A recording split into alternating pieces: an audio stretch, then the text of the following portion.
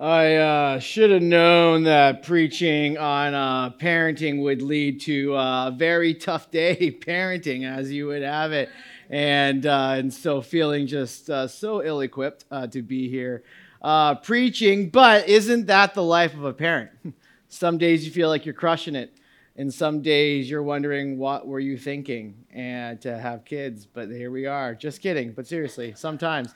I digress. Hey, so I was reading this commentary leading up to this sermon, and there was a story that was shared in the commentary. And it just really connected with me. It said that there was a biblical scholar that was asked by a student, and the student asked him, how did you become to be so prolific? And I was like, man, prolific, that's a great word. Like, I want to be prolific. And then the scholar said to the student, I sacrificed my son.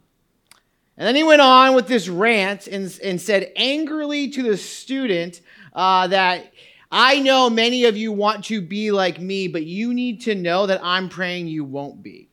And that connected uniquely with me as a pastor, as somebody that is working in the ministry, because there are moments where I want to do more in ministry. I want to give more time, but yet I have family obligations that prevent that. And there's times where my sinful nature wants to put ministry before family. But that's my unique struggle. That is not the struggle of many of the parents or family members in this room. But my point in sharing that is, don't we all have a struggle? If we aren't necessarily a mom or a dad right now, or maybe our kids have moved out, can't we remember back to when we were that struggle for our parents?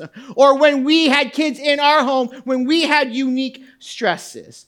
And so I share with you in that story what my madhouse might look like. It's a madhouse having my kids here all day yesterday, all day tonight. It creates a madhouse. But what is your madhouse? Your madhouse won't look like mine, but there are unique stresses to all of us.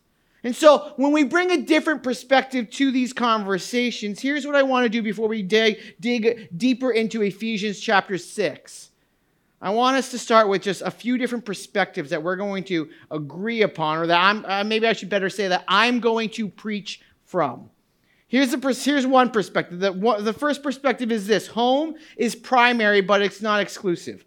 As we talk about family, we're not just talking about what happens behind closed doors. The family unit is such where it's when you're in the car, it's when you're at church, it's when you're in the grocery store, that we're talking holistically here. Secondly, is that the church serves the family, but we don't parent. I don't drop my kids off to well kids to have them be the spiritual. They are a part, and as a church, you get what I'm saying? We don't do the parenting. We just serve the family. And then thirdly, Paul, who writes this, who is the author of the book of Ephesians by the power of the Holy Spirit, the best we can tell is that he was unmarried and did not have kids. And no one considers Paul lesser than. And so if you're in this room and you're unmarried, or if you're in this room and you don't have kids, or the combination of that, you need to know right from the beginning as we preach this passage that you are not lesser than.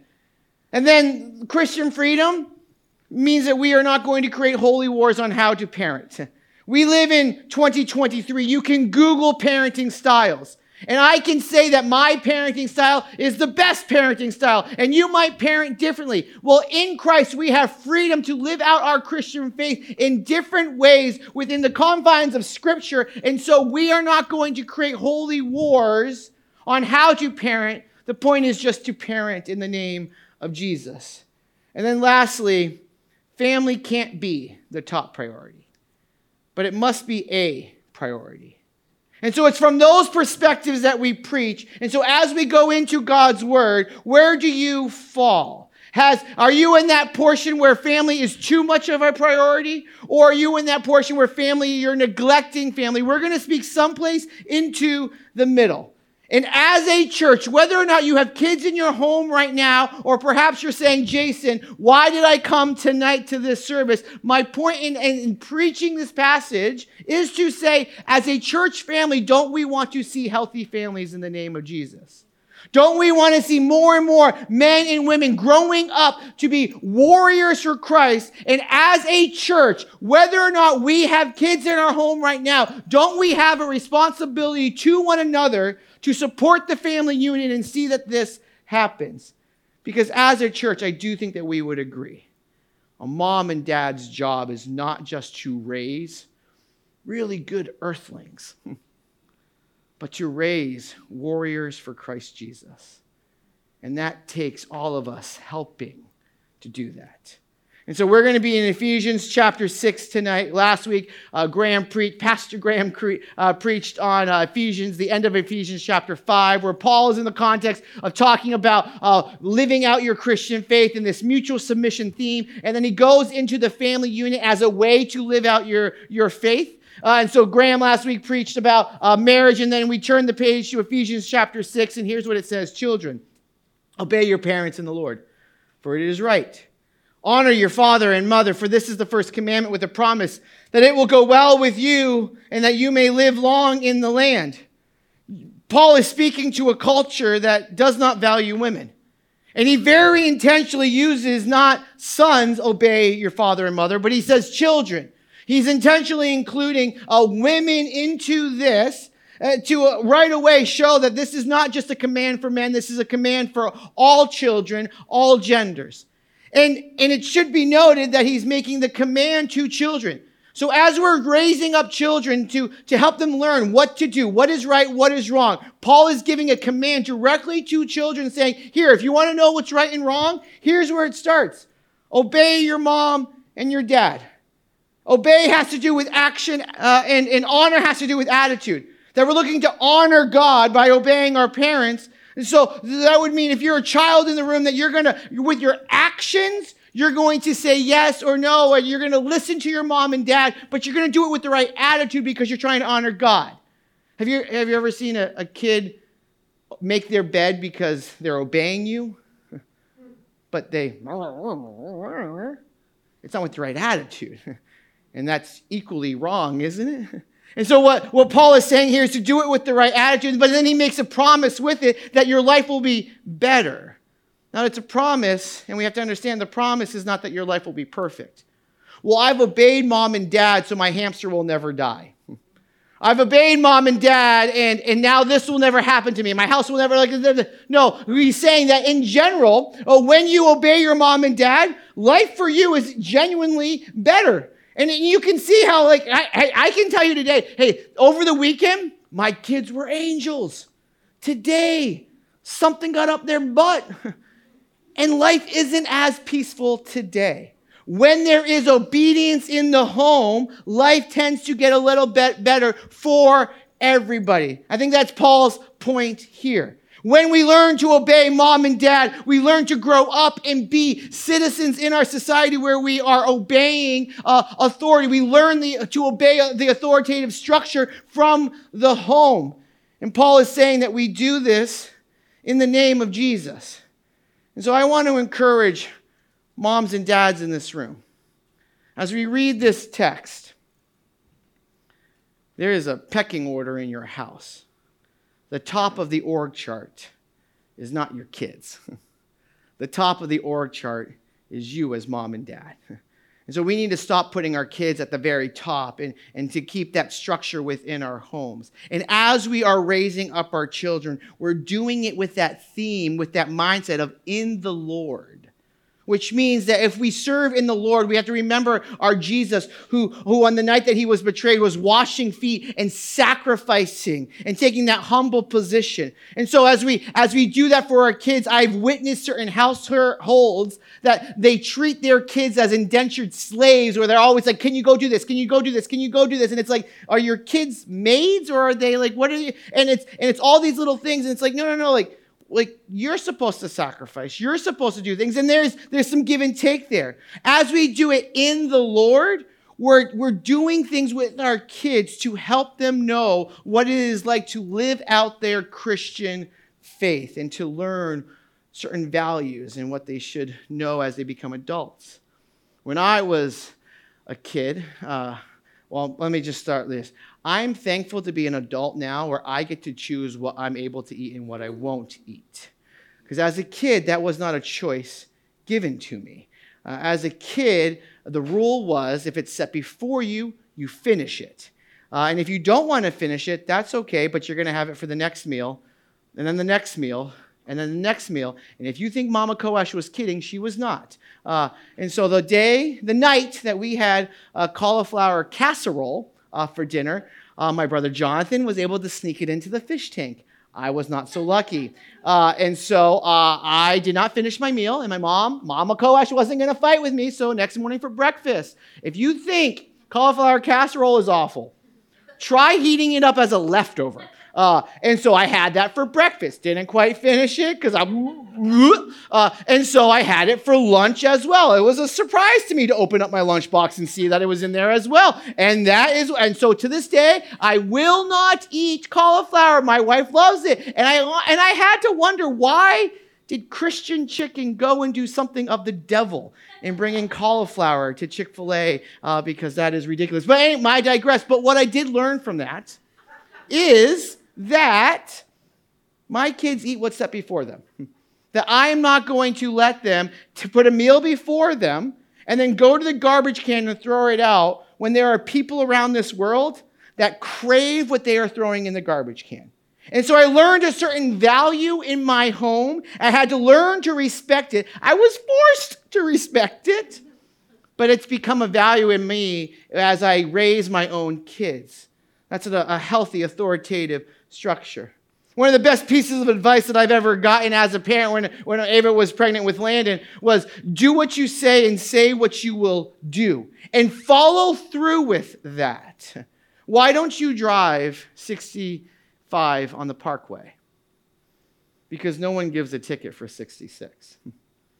There's no police officer that's going to give you a ticket for going 66 on the Parkway. And if they do, you're going to be like, what? What are you talking about? Because it's actually dangerous now for you to go 66 on the Parkway here in New Jersey.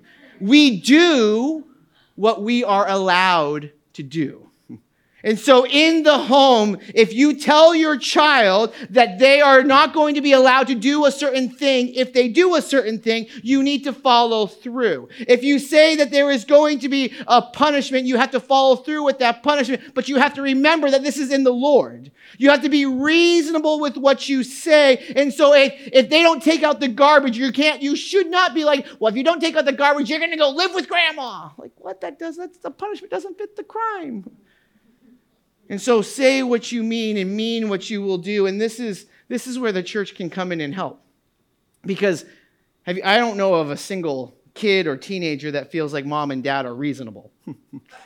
And so as a church, when mom and dad are being reasonable, but to a youth's mind it doesn't feel reasonable, we as a church can come alongside and be that outside voice that is absolutely needed from time to time.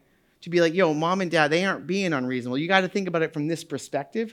And you might, as a parent, have been saying that, but they'll hear from somebody else.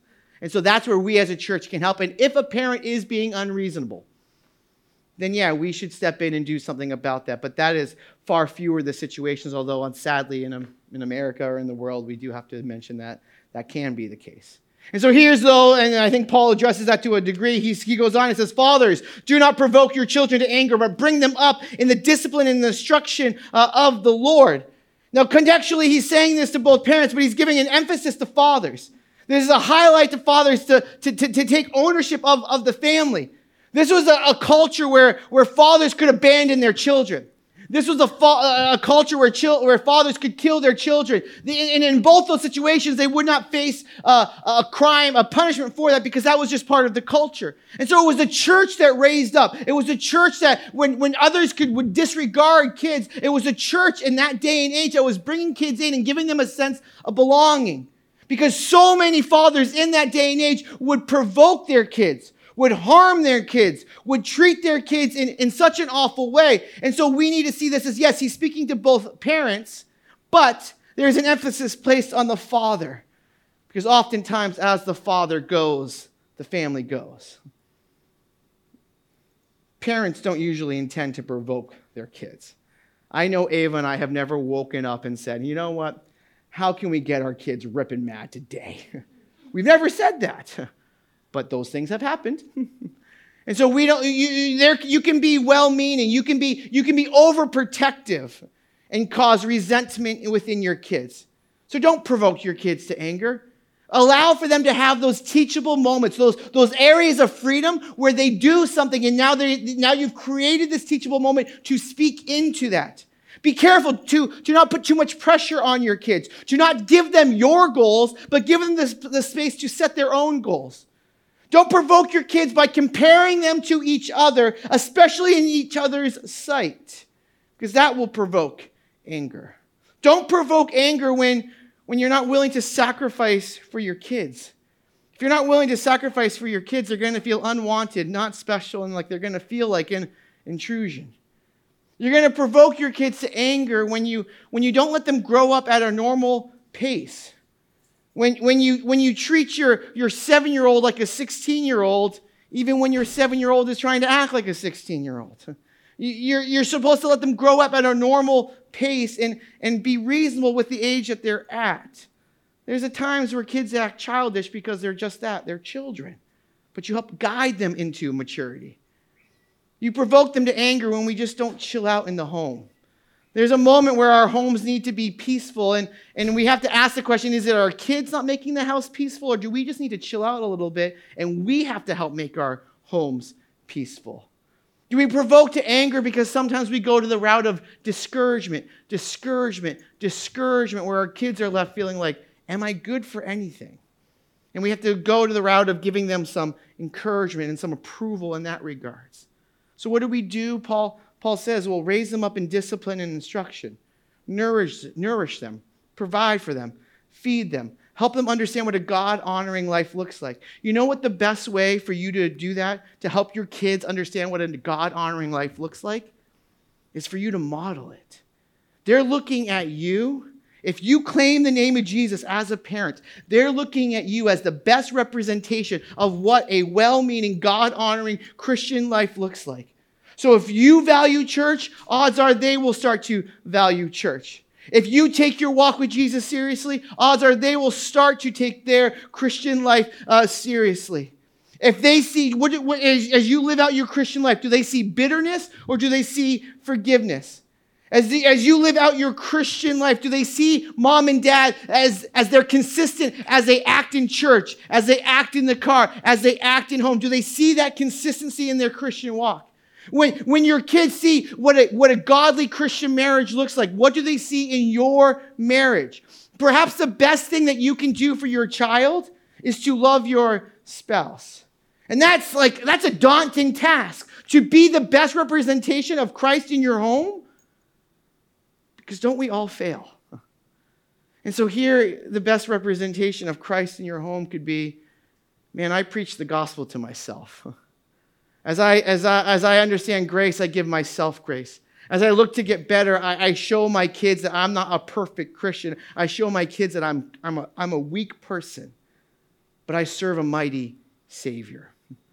So here's as I was preparing for this, there were some reminders on Monday. This is all in my head. And on Monday, there were some things in my kitchen. These are things in my kitchen that were reminders to me of everything I'm mentioning here. And so the first is this one.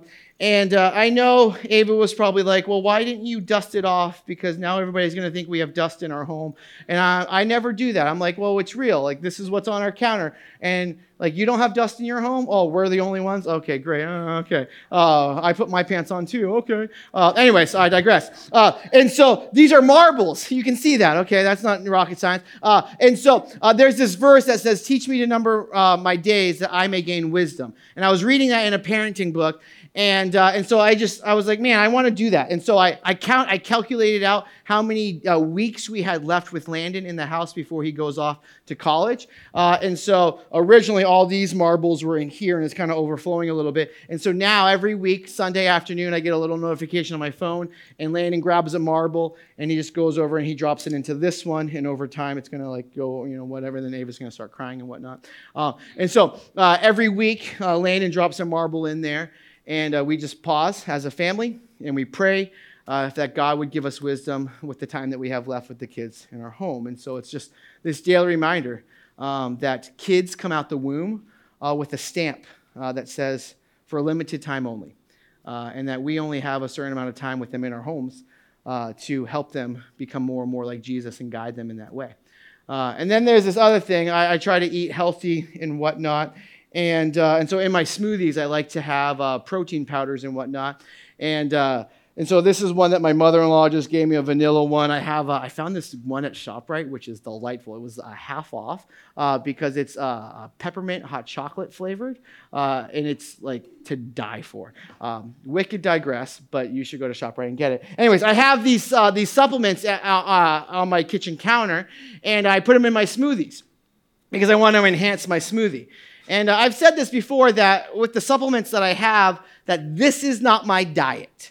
Mike's getting a degree, or not a degree in this, but a certification in this to help people with eating and whatnot. And you could tell anybody here that knows anything about this, it would say like, this cannot be your only diet. This cannot be the diet. That would not be healthy. What is healthy is to have something like this as a supplement to enhance an already healthy diet. And this, I was thinking about this, is like, supplements are great, but they have a place and a purpose. YouTube is a supplement.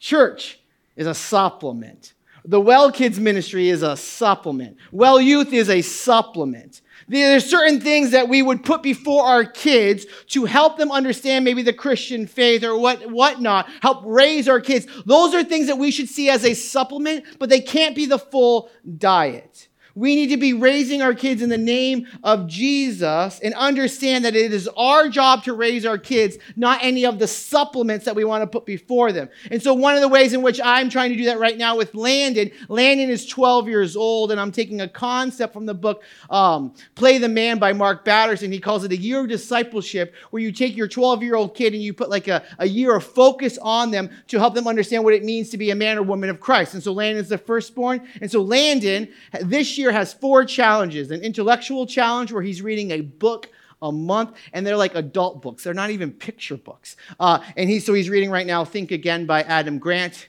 It's a powerful book, and he's reading that. He's crushing it. He has a love challenge where he has to design a CKA with Heather Vanderkoy and then help love people in our community. There's a spiritual challenge where he's reading through the New Testament this year. He's going to go to Brazil with me to see the global church. And he has to do a physical challenge with me where we're going hiking over in April for a few days into rattlesnake country. He's really excited about that. Ava, not so much. And so it's going to be a rad time. But that's Landon. I'm trying to help him learn what it means to be a man of God, because my conviction is that it's my job to raise my kid. It's not a job I'm willing to give to anybody else. And so as we do this, I want to give you guys a word of hope and a word of focus.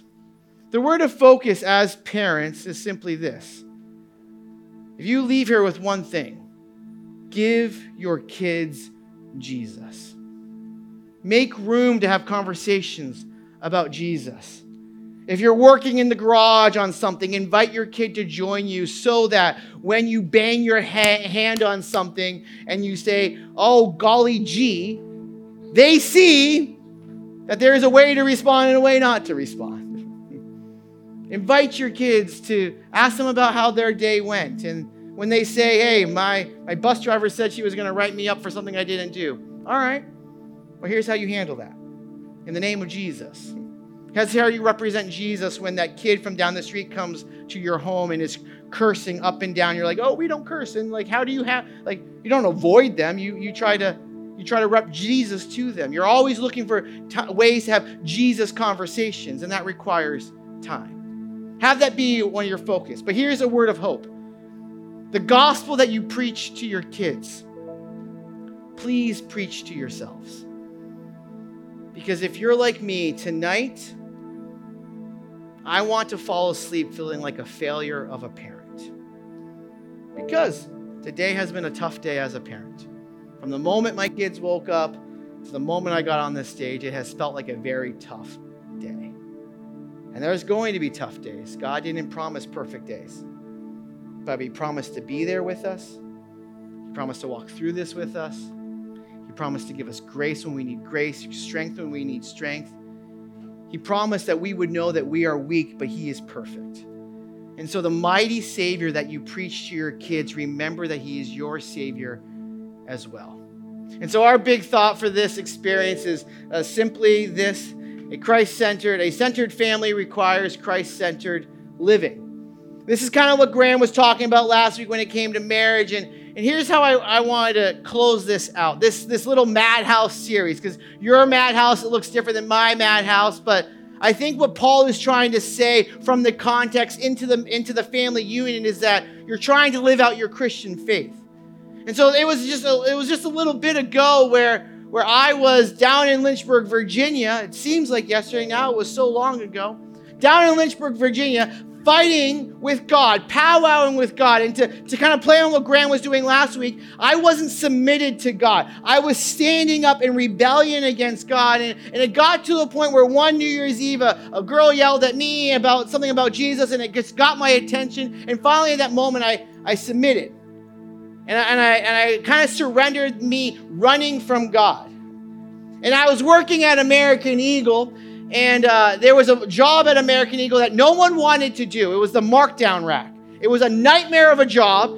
And I saw this girl start helping other employees out on the markdown rack. And I was like, oh, she's really nice. Me like.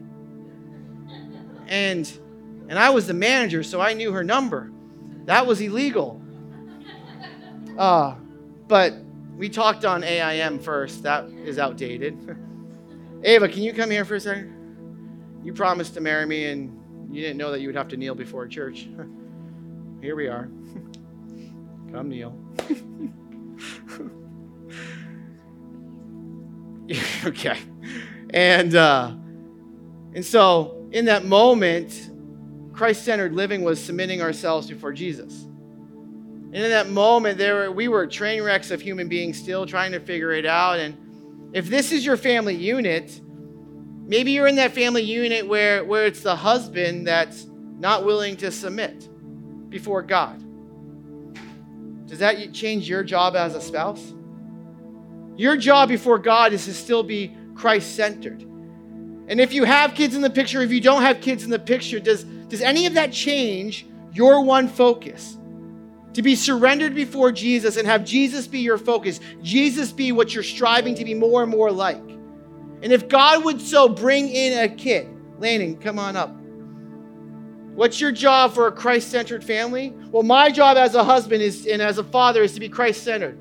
Ava's job, whether or not what I'm acting like or doing, is to be Christ-centered. Landon's job as he comes into the picture is to be Christ-centered in his own right. And then right before Brady comes up, our family had a miscarriage. And that was, Landon was too young to know, but tough for Ava and I. Did that change anything for Ava and I? We wanted to run, but it was be Christ-centered. Focus on Jesus. Brady, come on up here and do not screw around with your brother. Come on up. Thank you, buddy. So Brady's in the picture. For a Christ-centered family, what does it require? It requires the dad to be focused on Jesus. It requires the wife. It requires the son. It requires the next son. It doesn't. All of our jobs are not dependent upon one another. It's still be Christ-centered. Be focused on Jesus. And then Reagan, come on up and do not screw around with your brothers. Where are you, Reagan? Come on up. Thank you. What? Yeah, she's getting a hamster, maybe. I don't know. All right.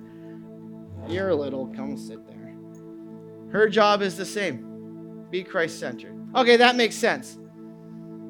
But what if in 5 years, the kid down the street, hanging out with Landon, all of a sudden is coming at Landon and leading him astray? He's responsible for his own decisions. Stand up for a second. Does that mean he's making bad decisions? He gets into drugs. He gets into this, that, the other thing. And as a Christ-centered dad, that I'm supposed to join him in evil and just try to find the lesser of two evils. Hey, this is really bad, so let's just find this other thing that's just a little bit like, no. My job is to be Christ-centered and to pray for the prodigal. Come home. Come home. come home and to be fasting and to be praying and to be encouraging my kid in a Christ-centered manner to come back and to submit himself before the Lord. But if we want to get additionally real in this conversation as we close out this Madhouse series, what if you're like my brother?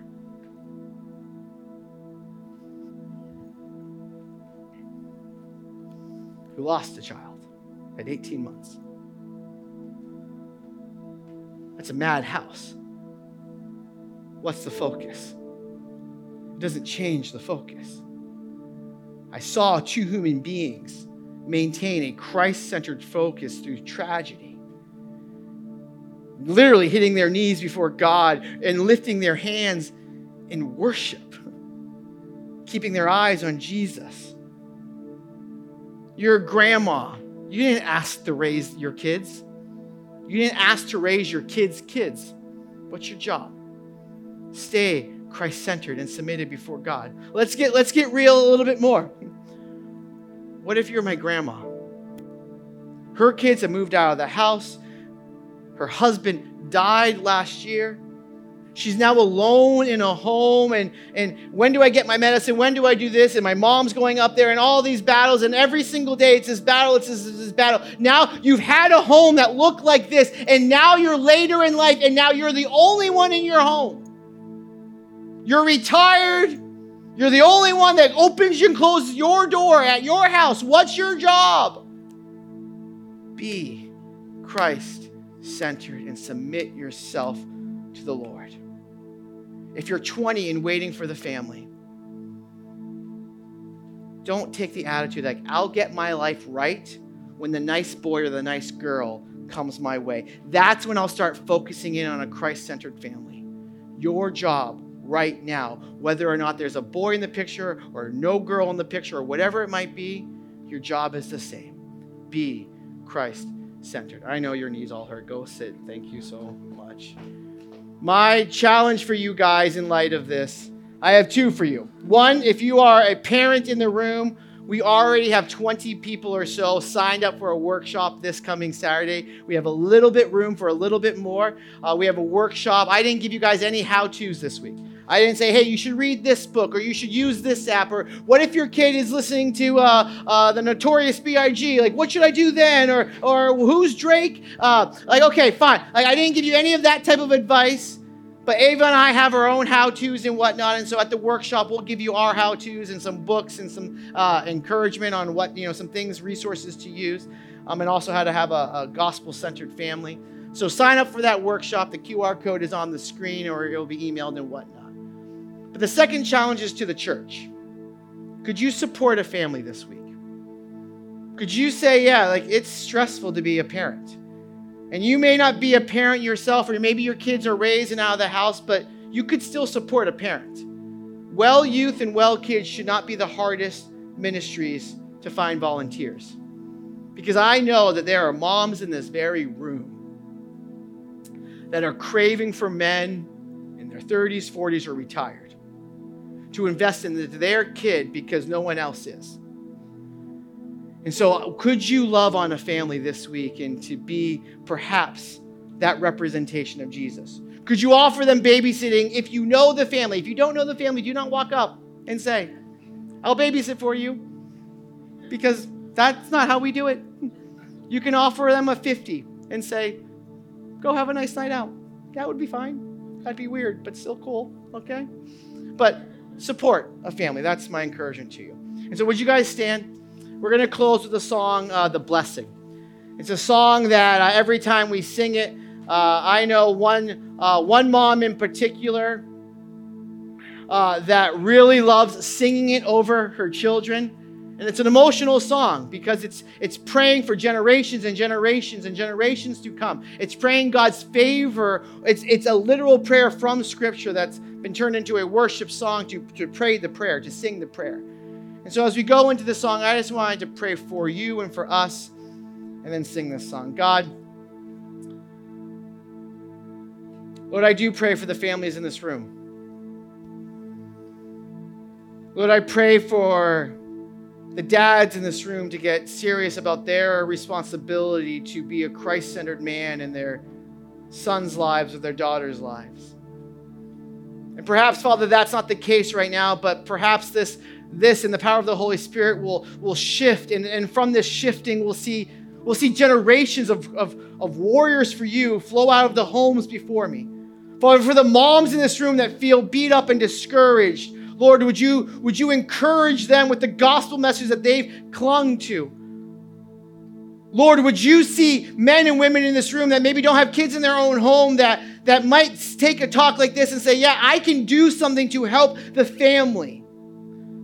Holy Spirit, would you speak to the mom right now, the grandma that is raising kids that didn't ask to raise the kids that they're raising. They've already done their time, but now they're doing it again. Would you speak encouragement to them? Father, for the parents that are going to bed feeling like a failure, would you bring favor to their home? And would we see generations of warriors for you flow out of this church and out of our families?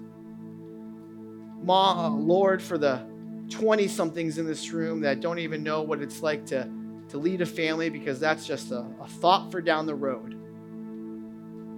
Would you start right now developing them to be the husband they need to be, the wife they need to be, the dad they need to be, the mom they need to be right now? Lord, we do pray for your favor.